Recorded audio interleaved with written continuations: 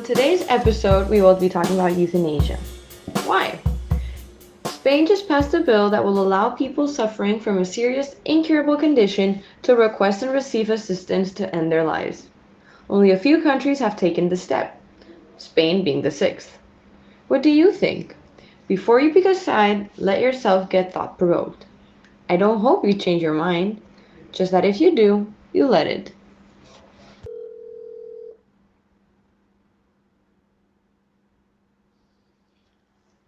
Hi! How are you? Great, how are you? Good, super excited to do this debate. Me too. It's a hard topic to start the year with, but since it is in current event, It's true. we should It's continue the conversation. definitely. Before we start though, I'd like to introduce you, Isabela Cortez, my childhood friend from school. Hi, Yeah, I'm Isabella, and I'm studying humanities and classics. Very interesting stuff. and you're studying it in Toronto, right? Yes. University of Toronto, nice. So I'm super excited to see what side we get picked on. So I don't know. The topic, euthanasia, right? Let's Yes. see. All right, so we're gonna let it to luck. And let me do some hacking. So we are randomly generating what side we're defending for this debate. Exactly. And from there, we will create our stance. Exactly. Which side would you like to be on? I mean, personally, I support euthanasia. I support the choice for people to have euthanasia legalized. Does that make sense? Yeah, definitely. That would be also my choice, but let's see. Hopefully I'd like to argue for that, and I guess you'd like to argue Yeah. pro euthanasia, right? Let's see what luck tells us. Yeah. All right, so the choice is Isabella in favor of euthanasia should be legalized. Oh, thank God. I think you're gonna make a great job of defending it. And I'm gonna I'll try my best. I'm gonna be against that. I think euthanasia should be banned. All right, let's see how it goes. We're not experts. Let's just clarify that we're not experts. Exactly. And everything we're saying is based off of what this. We have 7 minutes to collect our evidence. Exactly. Okay. Thoughts and yeah, just on the spot. I'm sorry I'm asking you to do that.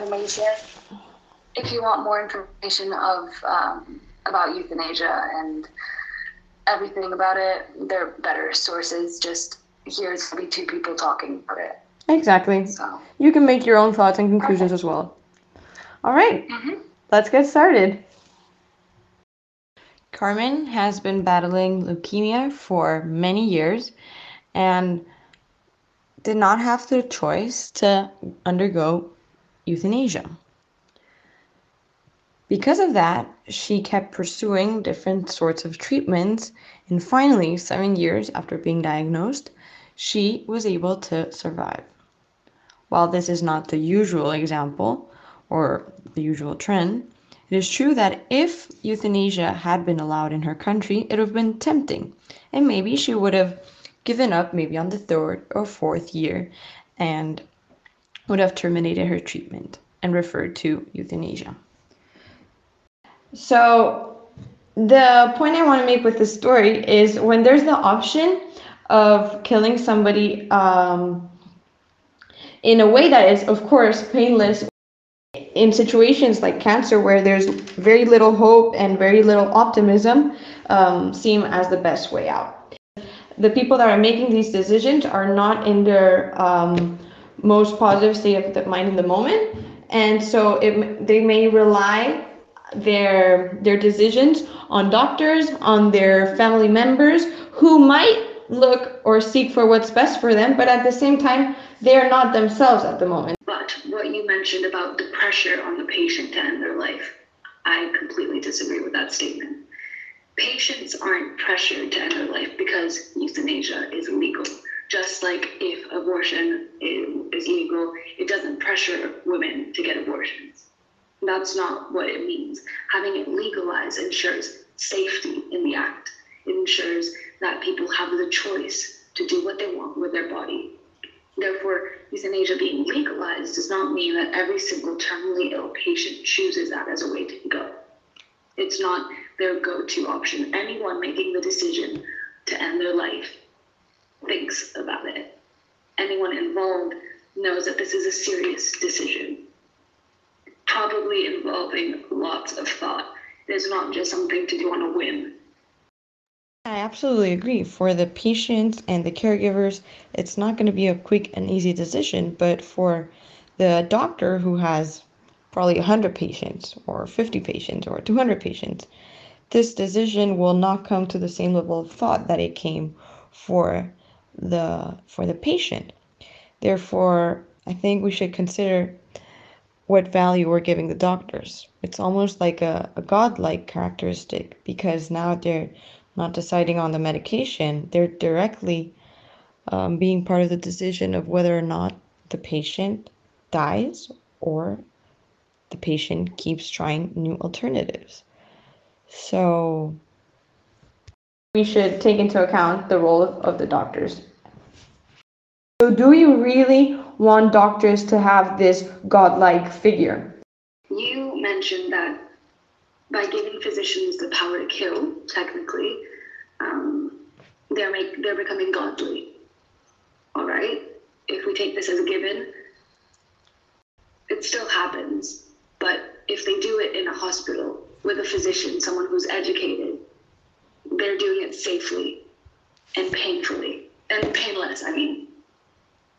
If you take the power away from the physicians and the hospitals and you make euthanasia illegal, like abortion, these things still do happen. And it comes at a greater risk for the actual patient suffering through the pain, making their ending worse for the people around them and the person themselves. So that's something to consider. Also, euthanasia is a human right. People have the right to die. It's a private matter that harms no other people. And the state and law has no place to interfere with someone's choice about their own body.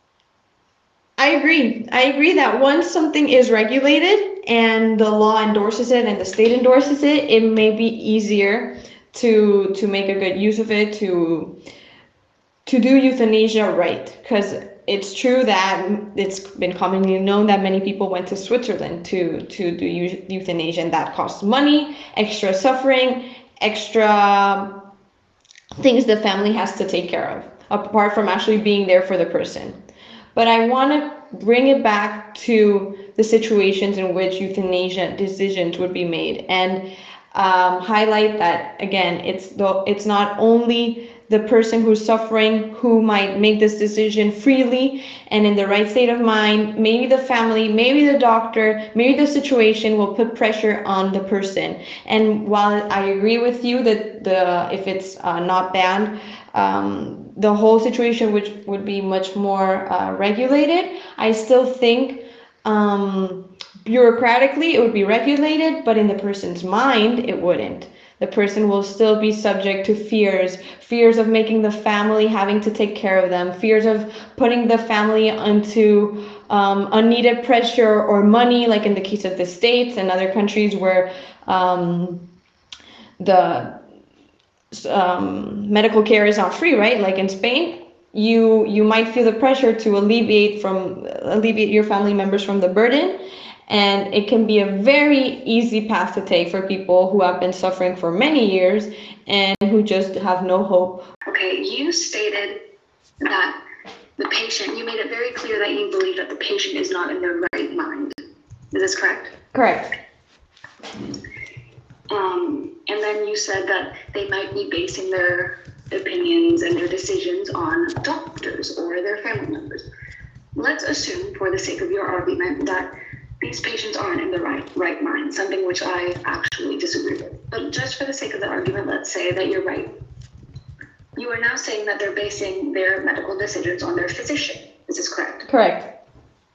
And it is correct as well that the physicians, when they become doctors, take the Hippocratic Oath. Yes, is this correct? Yes.